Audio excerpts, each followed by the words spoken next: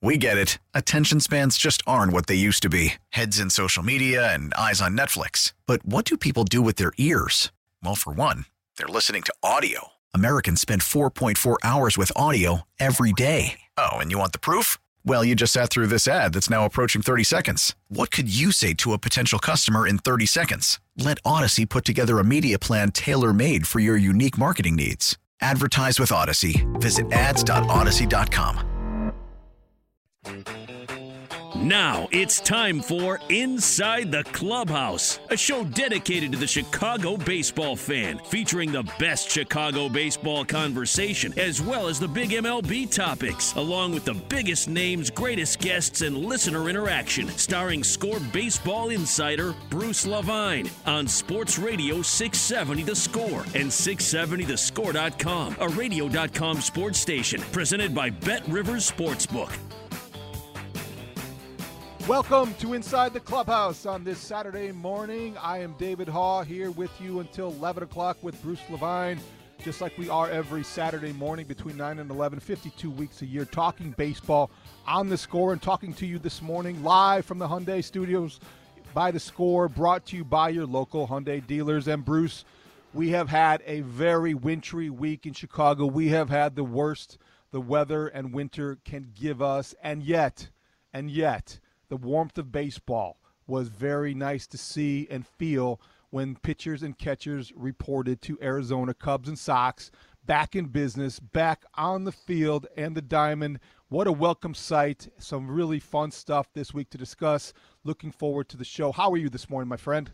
I'm doing great, David. And watching the B-roll, the B-roll from both Glendale with the White Sox pitchers and catchers and the Cubs pitchers and catchers from Mesa, that was great. I mean, like you said, 30 inches of snow on the ground, sub-zero weather, and the warmth of a baseball season on the horizon is something to keep you feeling very good. And we feel good about the fact that you are with us on this Saturday morning. We're here for you every Saturday, 9 until 11, talking baseball on The Score. David can be reached as well as I can on our Score phone line and text line at 312-644-6767. We have a couple of great guests for you today. Cody Hoyer of the Chicago White Sox bullpen joining us. John Shambi, the new voice of Cub Baseball on the Marquee Network, joining us as well. Your participation is always important and very much looked forward to.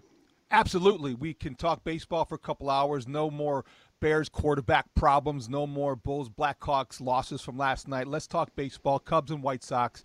312-644-67. You can call, you can text. The text zone is brought to you by Rosen Hyundai of Algonquin. Save time, shop online at rosenhyundai.com. Bruce, I think the jumping off point is here this week, as much as it sort of is a newness of every new season, the feeling that brings. There was some familiarity on both sides of town in both camps in Arizona.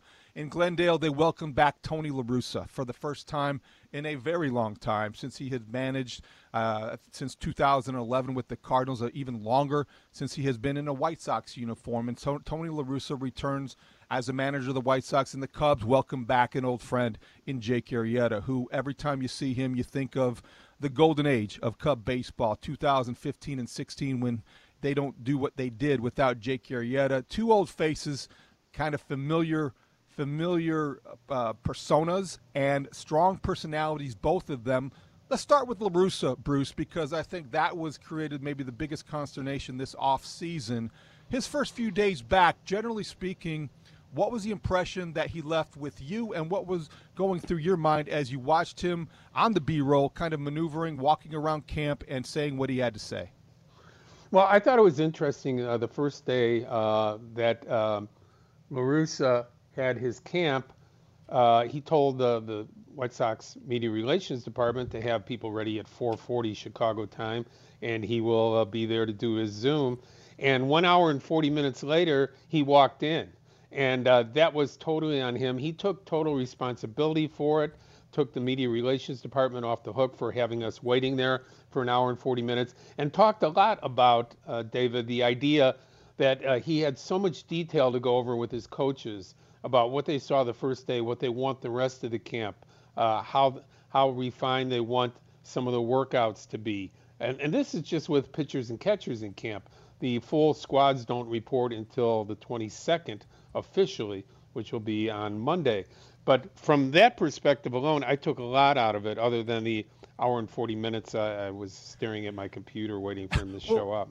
That was kind of odd, and maybe not the best way to get started for a guy who wanted everybody to give this. You want to give the impression you're ready, you're raring to go, and you can tell time, you can be punctual, you can do all the things that you want managers and players to do. I guess that it's going to take a little bit of a while to adjust. We're not going to hold that against him. I guess what I was most struck by, Bruce, and we can get into the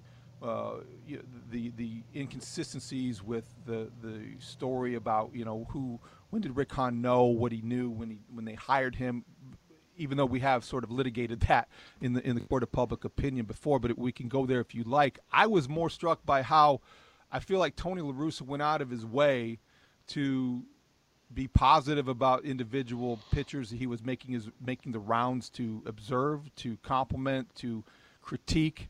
And I think it will take a while before we get used to hearing what he has to say, but there's going to be an adjustment phase. And I think that I don't want to call it awkwardness yet, but I do think that there's going to be some growing pains in how he is perceived and maybe just how he adjusts. Yeah, I think he laid it all out that first day, and he pretty much said, I'm starting with zero credibility here as far as the players go. I have to build on that. And he didn't shy away from any of the questions about his previous DUIs and the fact that this isn't the way to start out. So even though it was a second round of questions about that, because he'd already done a Zoom on this before, he didn't shy away. He didn't act like the questions were unfair. He didn't make any faces. I think this is a different communicator than I've seen with the media before. This is a guy that understands the job, is so much different now, David, than it was in 1979 when he took over the White Sox and talked to 2 or 3 media guys around the cage before the game and 3 or 4 after the game, and it was 4 or 5 minutes. These are long productions that Tony is pretty much used to from the time he left the job in 2011 till now, knowing that communication with the fan base and communication with the world out there goes through the media, and this is the only way right now because of the fact of COVID and Zoom calls being the way that people are able to get the information out. So I thought it was pretty refreshing that he was responsive to everything, not acting like this was a big chore to go over and over some of those questions that were asked before. That was welcome because nobody should diminish the seriousness and the gravity of having 2 DUI arrests. And I'm glad that he didn't, and I'm glad that he sounded as serious as those charges imply, and that they are, because they are. The thing that we talked about all week, with you as well, Bruce, on the Mully and Haw show, is that when this came up, I just don't believe it was anybody's surprise or that anybody has any misunderstanding here. This was a process, the hiring process, that Jerry Reinsdorf took control of. And the fact that Rick Hahn was maybe caught off guard by the revelation of the DUI arrest, or the fact that Jerry Reinsdorf wanted to hire Tony La Russa in the first place, nobody is going to believe that this was anything but a Jerry Reinsdorf production. And so, the process, nor should the timeline. They. Yeah, well, exactly, because he's the owner. He's going to do as he wishes, like it or not.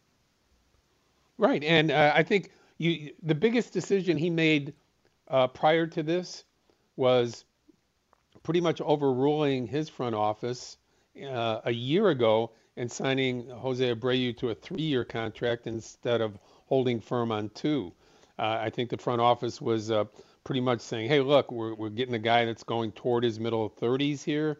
We want to couch that. And Reinsdorf said, no, you know what? I think after 6 years of great production from this guy, we'll give him 3. And he stuck to 3. So that was his biggest move before hiring La Russa. That's the last time he put his foot down and said, I think we should give him 3.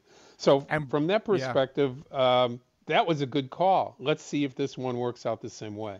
Let's see if this one works out the same way. It's going to be a while before we get a good feel and sense of that. I think now you're looking at his pedigree, his past, and the fact that he is a Hall of Fame manager. And, Bruce, he did address it directly when he spoke for the first time in a White Sox uniform in many, many years. Here's what he had to say. Anytime you come to a new ball club, familiarity is a big issue. A lot of decisions coaching staff makes, including the manager, are based on what you've learned about what a guy can do and what you should try to avoid, right? I also think that most often, I mean, I said a few times, the great fortune to be able to walk into this situation with a club that's ready to win. Here, it's really important to recognize that we got to get better in a hurry as far as the coaching staff and I recognizing what has to be done. The one thing I was impressed with when you watch him in person, talent is real.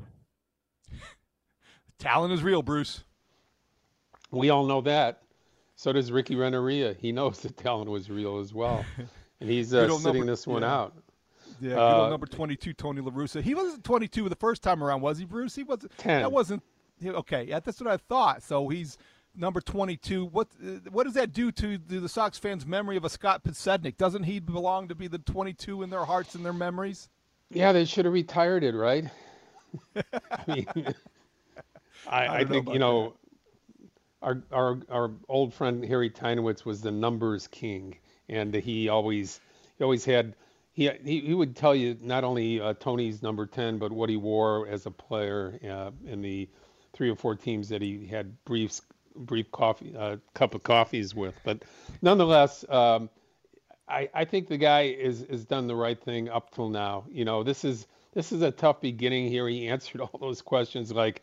I think Paul Sullivan, our friend from the Tribune, asked him if he had second thoughts and he thought about resigning after, some of the things occurred as far as, the offseason and this DUI coming out. But he stood there strong, and he stood there with great communication. I think that's what I want to see. I think that's what everybody wants to see, a leader out there that understands the role, not only from the perspective of the players and the ownership, but also from the media responsibility to the fan base.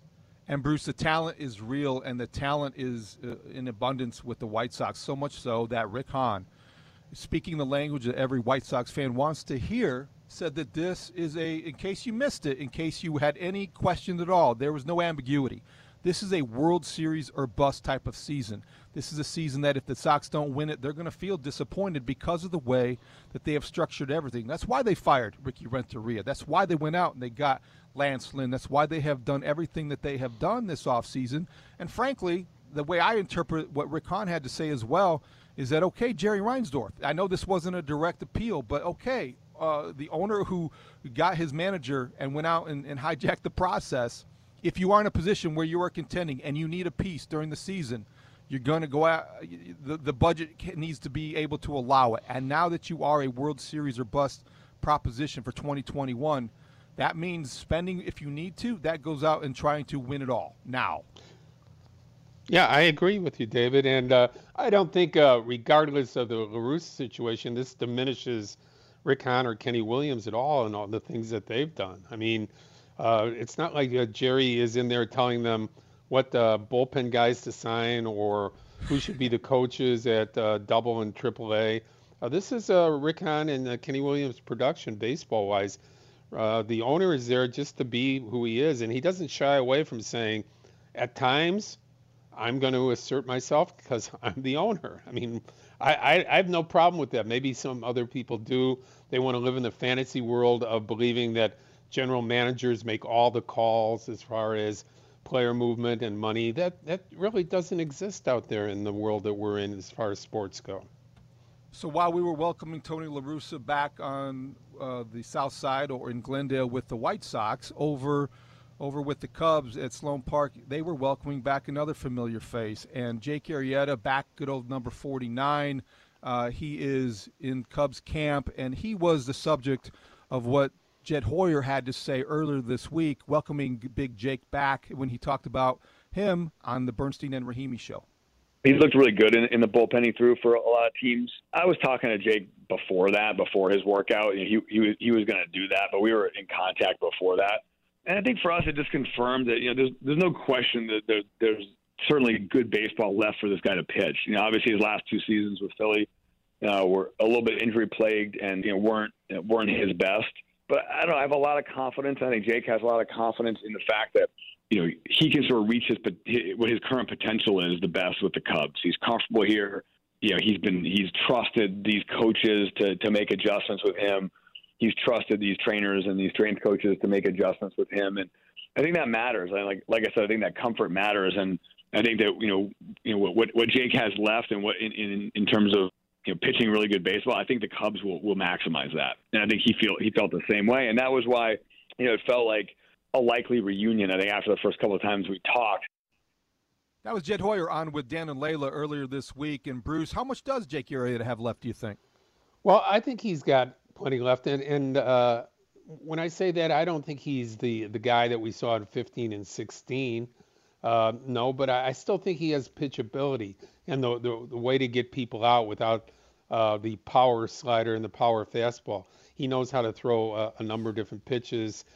He still has a plus fastball. It's not 94, 95, but it's 92 maybe 93 at its best. But this guy brings a lot to the table. And David, what I like most about the signing is he comes here without great expectations from anybody. Right. Yes, there are expectations that he pitches up to a certain level, but he doesn't have the expectations that he had going to Philadelphia, trying to fulfill a $75 million 3-year contract. He doesn't have the expectations of pitching like he did when he was 30 years old. I think he comes here as a veteran pitcher who can bring an awful lot, hopefully on the field, but also off. We saw evidence of that after he threw his side session yesterday by going and watching Adbert Alzolay throw his side session. David Ross mentioned in his Zoom how impressed he was that he wanted to go see him pitch and have conversation with him after he threw. And there was some B-roll of him working with Adbert about the grip on the ball. So there are a lot of ancillary things that can be a benefit to the Cubs by having Jake Arrieta there. Number one, of course, is he's got to show up and he's got to pitch well. Is there a bonus in his contract to be the assistant pitching coach to a Tommy Hotovy? Because it looked like he was trying to do that the other day. And, Bruce, I would just want to point out for the record, 9:18 on Saturday morning, February 20th of 2021, you did take the bait. You used the word pitchability in reference to the Cubs staff. We heard that a lot this week.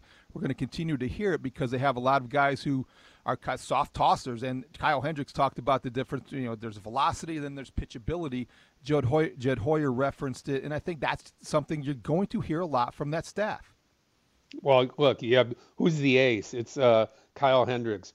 What pitcher personifies that more than Kyle Hendricks in baseball with what he does with an 87 to 89 mile an hour fastball and being a dominant pitcher, winning an ERA crown a couple of years ago, under 3 ERA last year, third most innings in baseball, Kyle Hendricks last year. So their pitchability is a big deal. Absolutely. And nobody personifies it like Kyle. And we should hear from Kyle Hendricks. He was on earlier this week with Parkins and Spiegel, and I think that is the next direction we will head when we come back. We'll hear from Kyle Hendricks. What did he have to say? Also, Bruce, we've got a big show coming up. We've got Cody Hoyer, the White Sox reliever, at 9:40. Boog Sciambi at 10. I am David Hall with Bruce Levine inside the clubhouse here on Chicago Sports Radio 670 The Score. This is Sports Radio 670 The Score and 670thescore.com, Chicago Sports Station. I position myself well. I think I'm ready to take on a full load again. I know what it's like to go through a full season, so I can lean on that experience. But I just want to be there, be that consistent force for these guys. Take the ball every fifth day, and they know what they can get out of me. Welcome back to Inside the Clubhouse, 9 to 11, 52 weeks a year, talking baseball here on Chicago Sports Radio 670 The Score. I'm David Hall with Bruce Levine. That was the voice of Kyle Hendricks. He was on earlier this week with the new afternoon show, Parkins and Spiegel. Had a lot to say. And Bruce, I feel like when David Ross named Craig Kimbrell the closer this week, it was almost as obvious as saying that, okay, Pat Hughes is our play-by-play guy, right? Or this is who else was it going to be? That was right in front of us to see. And And of course that is the case. And I feel like it's even more obvious than when we talk about the ace of the Cubs staff, and that being Kyle Hendricks. And whether or not he has been that guy in previous years, there have been other pitchers, who have emerged. There was Darvish, there was Lester, there was Jake Arrieta before him. But no ambiguity here, no doubt about it. Kyle Hendricks, ace of this staff. He's ready for that challenge. Yes, he is, and he just has such a calm and I would put it just a relaxing way that he goes about his intensity. The name the professor comes naturally because of the way he looks, but also the way he handles himself. He's a very bright guy, as we all know, and he has just internalized all that he needs to go along with his pitching prowess to get the very best out of who he is and what he does. I mean, when he was acquired, 8 or 9 years ago for Ryan Dempster, nobody thought anything about the guy. I mean, he went to the Cubs minor leagues. He was named the minor league pitcher of the year for the Cubs the one year, but maxing out 87, 88, sometimes 89. Nobody took it very seriously until he came aboard and showed, along with the help from Chris Bosio, his pitching coach at that time, what confidence and paying attention to detail can get you if you're a major league pitcher. And he has worked through the pitching coaches and kind of always been his best at his own counsel, because he is a guy that doesn't necessarily need a lot of direction. He is the thinking man's pitcher, and he can be as more impressive than intimidating, as he sort of alluded to this week, because of that, what you said, the pitchability. And he's always going to be that guy that is one step ahead. He's always going to be that guy that confuses with the changeup and the location and pitches his way out of jams. He's on a staff, Bruce, as we know, though, with Zach Davies, with Alec Mills, with these guys who are similar in style. There's going to be this issue of, all right, how does that play when you're having these guys consecutively in a rotation or just throughout a series? And he was asked this week with Parkins and Spiegel on our afternoon show just about the soft tossing maybe tendency that the Cubs rotation has. You know what? I think we're going to have to intimidate people in the strike zone. When you start breaking bats and when someone is 0 for 3 and they look up and you've only touched 86, it starts to get in their head a little bit. So I think at the end of the day, if we just focus on getting outs and making pitches, that's the name of the game anyway. So it's a good thing for us that velocity doesn't win games. I'm really excited about the group we got, honestly. It's like you said, a bunch of guys that can pitch, change speeds, move the ball around, but we all bring a little something different, So, but at the end of the day, each one of these guys wants to win and they compete out there, and I've seen that from the other side. So it's just really going to be fun to get to know these guys, learn from them, hopefully build that camaraderie, and have that end goal in mind where we want to be at the end of the year. That was Kyle Hendricks on earlier this week with Matt Spiegel and Danny Parkins. Good stuff, Bruce. Yeah, and on top of all of that, the reality here is that when you have guys that make pitches, and Trevor Williams, one of their new candidates coming over from Pittsburgh as a free agent to vie for a spot in the rotation, talked about this yesterday as well. He said, hey, we are in the major leagues because we've made pitches, because we've shown that we can get people out. And on top of that, David, you're talking about a team that was the best defensive team in the National League last year. They were given the team gold glove by Rawlings last year. And it should be only improved this year, not taking anything away from Schwarber in left field, but Peterson should be a step up in left field. And you have guys like Marisnick, who is coming in as a late game replacement to play center and left and fortify the defense when they have a lead in the game. So when you have guys that pitch to contact, you must have a very outstanding defense. The Cubs showed that last year. They need to continue that on. That's kind of the way they're going to have to win games in series and kind of stay out in front if they can in the division. How they're going to challenge the Cardinals. They're going to do it if they're going to do anything this year on their pitching and their defense. Obviously, there are questions about an offense that remains somewhat broken since we heard Theo Epstein declare that a couple off seasons ago. But if the Cubs are going to ride any momentum this year, it will be created, as you point out. I mean, that defense was something to be proud of last year for them. This pitching staff, you know, they feel like they're overlooked and maybe want to surprise some people, being not intimidated, not, as Kyle Hendricks related, not intimidating with their velocity, but just in how they're able to outthink and outsmart maybe hitters. And that is the way they're going to do this. And I don't know if it's all going to come together, Bruce, but you do feel comfortable and confident that Kyle Hendricks is going to be as consistent as he has been in previous years. Now he just has to have others follow. You know, Zach Davies probably is he your more likely number 2 starter? Alec Mills maybe fits in there in the 4th spot, and Jake Arrieta in between those guys. You just wonder on any given series how the Cubs will plot and plan their rotation to try to vary the approach with velocity and those guys whose strength is the pitch ability. David Ross implied that Jake might be the number 2. That's what he thinks the upside for him is in this rotation. So if it's Hendricks 1, Arrieta 2, and then Davies, you know, and Arrieta is the hardest thrower of the group at around 92. So maybe that breaks it up a little bit more. Not necessarily that Jake is a number 2 and the greatest staff that they had, you know, back in 2015 and 16, but nonetheless for this group, that's the position he might fit in. So, you know, it's all, you know, it's based on premise right now.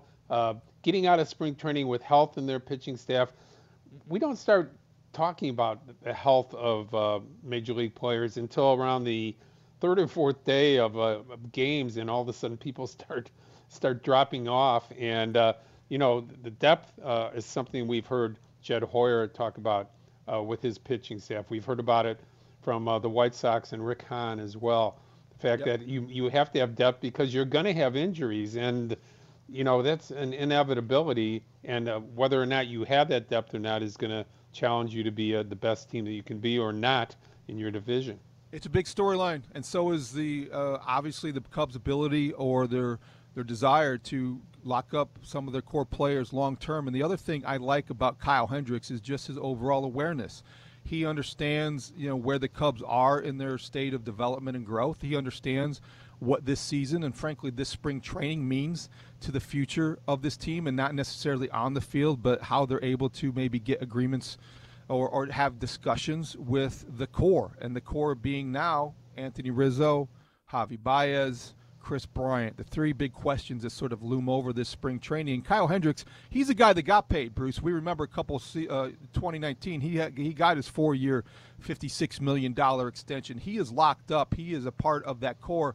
But I appreciated what he had to say when he addressed some of those this situation, some of those questions earlier this week. It's all in the back of our heads for sure. The position players aren't here yet. I haven't seen a lot of those guys, so you know, I'm sure those conversations will take place.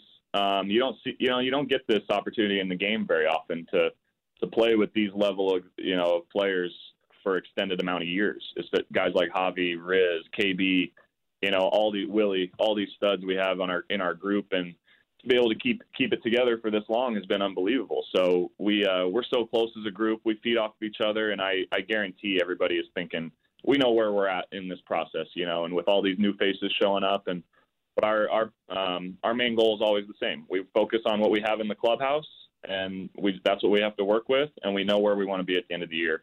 That's always making a long playoff run, you know. So yeah, we're not taking anything for granted. That's for sure. It started the year before last, probably, that you can't take anything for granted in this game. So we're just really excited to have a lot of guys that are in this group together still and making one more run at this.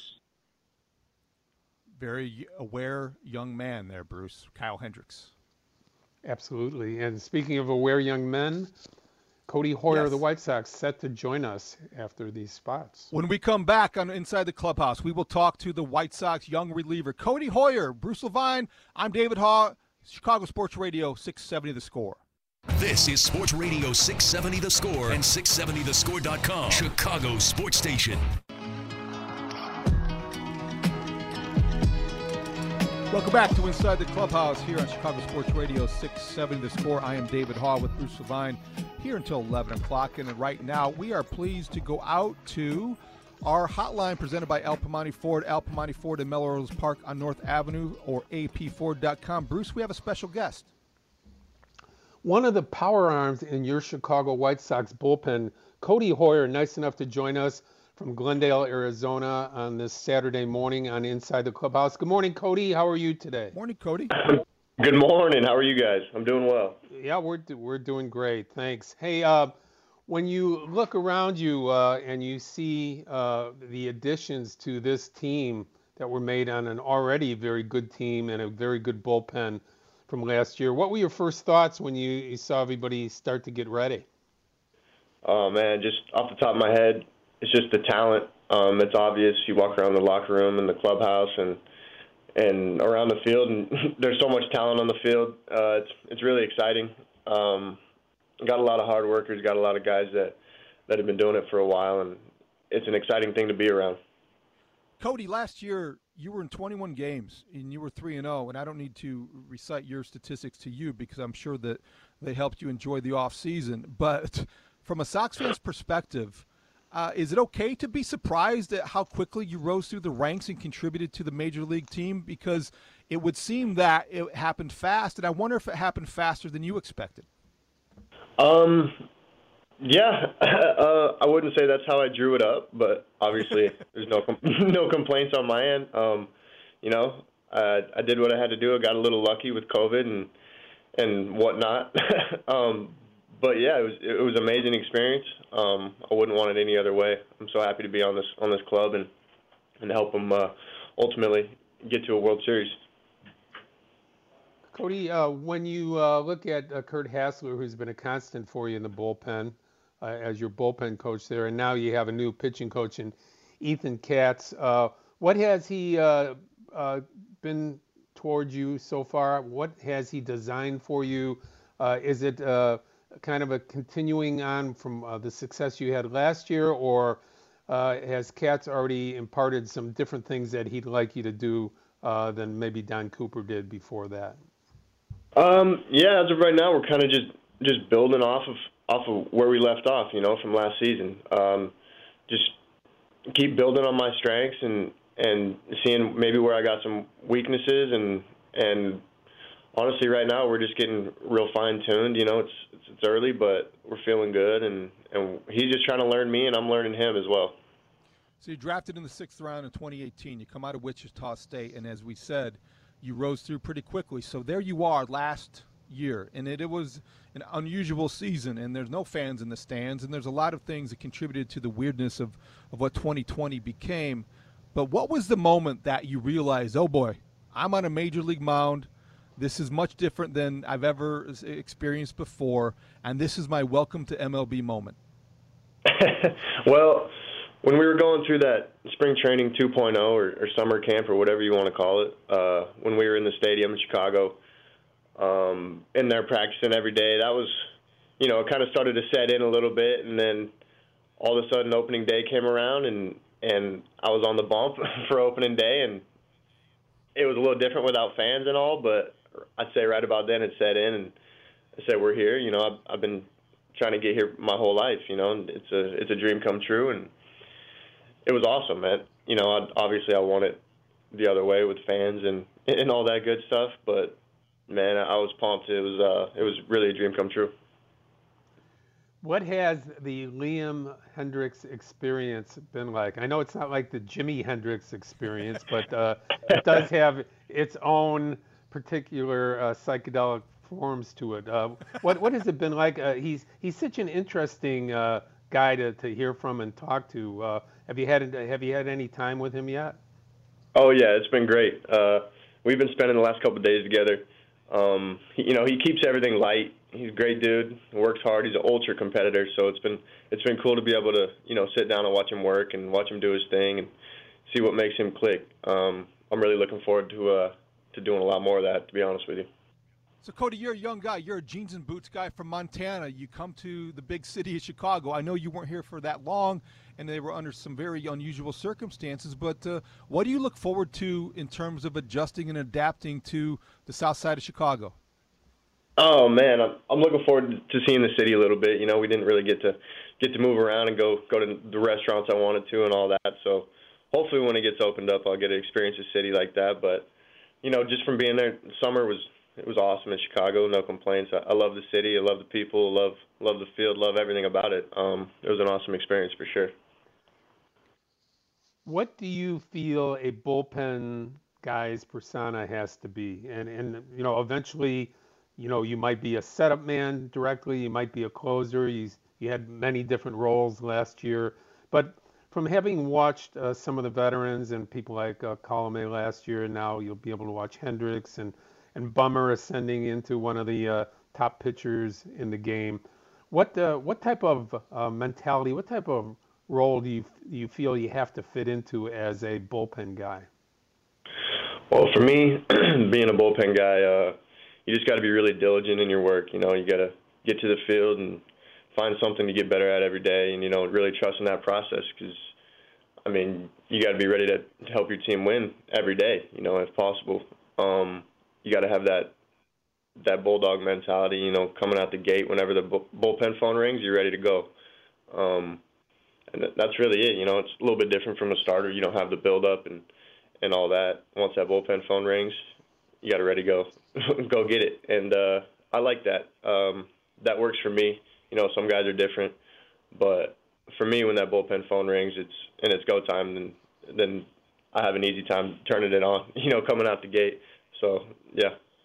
So you're throwing in the Sox bullpen or a spring training, and you look around, and maybe there to your left is Garrett Crochet, and maybe there to your right is a Michael Kopech, and you guys are throwing heat, and all you guys in that bullpen are, they're full of power arms. How competitive is it, and how much does just being around guys who have maybe similar approaches enhance your own approach or mindset or mentality? Because I would imagine that you have to take the mound with a certain frame of mind. That's right. We have so many arms, with electric stuff. So anytime we got bullpens going on, everybody's watching. Everybody wants to see everybody throw, because whether they're throwing 100 or they got other nasty stuff, you want to try to pick their brain and see what makes them click. So it's been cool in that way. But yeah, every time I toe the rubber for a bullpen or something, the guy to the left or the right of me, he's throwing just as hard, if not harder, or he's got similar stuff. So, it's really cool to see. Everybody on the staff is nasty. We got a good chance of showing the world that this year, and it's awesome. I'm excited. And I think Ethan Katz is going to be a great addition for that, and we're only going to go up from here. Cody Hoyer, the White Sox, joining us for just a few more minutes on Inside the Clubhouse. He's David Haugh. I'm Bruce Levine. We're here with you every Saturday, 9 to 11, 52 weeks out of the year, talking Chicago baseball. Cody, when you look at a situation like your bullpen, and you look at some of the things that Kurt Hassler, your bullpen coach, has for you, how much is it all about, okay, we know you guys throw 100. We know that you can command that. What about your off-speed pitch? And how much do you work on other off-speed pitches as far as giving the hitter a different look, even though you're probably only in there for one inning? I treat my off-speed pitches the same as I would my fastball. I try to work on them just as much. I have to be able to rely on them just as much as my fastball. In the big leagues, you can't just rely on a heater. Whether you throw 100 or not, if it's still going to get hit. These hitters are good. They've seen a lot of pitches. So you got to be able to mix it up and change speeds, and that's one of the big keys of pitching. So I put a lot of emphasis on my off speed, especially early in the year in spring training. I want to get it dialed in and get that feel right for when the season comes around. Cody, for a young pitcher such as yourself who's learning the league and wants to be a sponge and soak in as much information as possible, what kind of resource is Yasmani Grandal behind the plate, and how important is he to helping you get educated about the American League and the hitters that you'll be facing? He's been great. Anytime you have a backstop back there with that much experience and is that smart, it's a great resource to go to every day. Whether I'm just throwing a bullpen and kind of want to pick his brain and see what he sees, or whether I want to talk to him about maybe what a hitter would see that faces me, or anything really. He's done it all for many years. So having a veteran guy like that in my back pocket it's been amazing. Okay, who's got a better sense of humor and maybe a weird sense of humor than Evan Marshall? And what have you learned about what you might look like 6 or 7 years from now as a baseball lifer like Evan is? Because I know we have him on this show often, and he's a lot of fun. Yeah, Evan's a great dude. You know, I spent a lot of time with him in the bullpen, and he's got a good sense of humor, man. He keeps it light, along with everybody in the bullpen. You know, other than him, I mean, Liam's pretty funny, man. We got a lot of funny dudes on this team, so to pick out one, I think would be unfair. You know, Cody, right. Liam Hendriks said he wanted the ball every day if possible. I think every reliever wants to have this sort of approach, but his role's defined. He was here and brought here and paid well to be the closer. Other guys have their own roles in mind. Do you, in your mind, have some definition on what you like to do and how often you like to do it or when you'd like to pitch? And have they shared their plans with you in any way for 2021? No, as of now, I just want to get the ball as much as possible. I want to be able to help this squad, you know, go as far as possible and play as late as possible. Whatever role that means that I'm doing, I'll do it, man. It doesn't matter to me as long as we're winning. And like you said, yeah, Liam, he came in, get paid to be the closer. He's our guy, and that's sweet, man. All the bullpen's ready to back him up, and it's going to be cool to see how the bullpen plays out in terms of roles. And I'm excited, man. All eyes are on Tony La Russa in the baseball world, watching him come back after 10 years to manage the White Sox this year. What have you had any moments with Tony yet? And what are your thoughts about his return and being your manager? You know, I'm excited. We've had a couple quick brief meetings and picked his brain a little bit, and he seems awesome. I'm really excited to continue to work with him throughout spring and throughout the season, man. He's got a lot of experience. He's got everything. So as a young guy, it's awesome to be able to sit down and pick his brain as well. Cody, we have to let you go, but before we do, I know that you grew up as a kid. At one point, the dream was to become an NFL quarterback. You're coming to a city that needs one. You can still throw the spiral? Could you hit a deep route? What do you think? Oh yeah, I could still turn it over down the field for sure.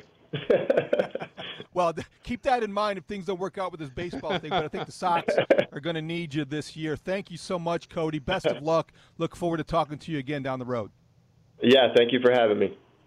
Cody Hoyer, the fine young White Sox relief pitcher, 23 years old, Bruce, and comes to the Sox, 6th-round draft pick. Boy, was he a revelation last year, a pleasant surprise, and you just wonder if where he fits in. He's 24, excuse me. And, he's all of 24. He's a grizzled veteran at this point. He is somebody who I think they're going to come to find is if he has a kind of year again that he did last year, boy, what a bullpen. Can you imagine throwing 98 and looking to the left, as you pointed out, and looking to the right, and you got guys throwing 101, 102, making your 98 look soft? I mean, that is the luxury of what they have with Crochet on one side, and as you pointed out, with Kopech on the other. That is a loaded arm, and then you have the guys that have pitchability as well, the term we were using all day today, and guys like Marshall and other pitchers in that pen that just know how to get people out. Fun guy, 6'5", 190, one of those monsters that Liam Hendriks was referring to. That was a fun interview. So, Bruce, we're not done yet. We have another fun interview coming up. Boog Sciambi next on Inside the Clubhouse with Bruce Levine. I'm David Haas, Chicago Sports Radio, 670 The Score. We get it. Attention spans just aren't what they used to be. Heads in social media and eyes on Netflix. But what do people do with their ears? Well, for one, they're listening to audio. Americans spend 4.4 hours with audio every day. Oh, and you want the proof? Well, you just sat through this ad that's now approaching 30 seconds. What could you say to a potential customer in 30 seconds? Let Odyssey put together a media plan tailor-made for your unique marketing needs. Advertise with Odyssey. Visit ads.odyssey.com.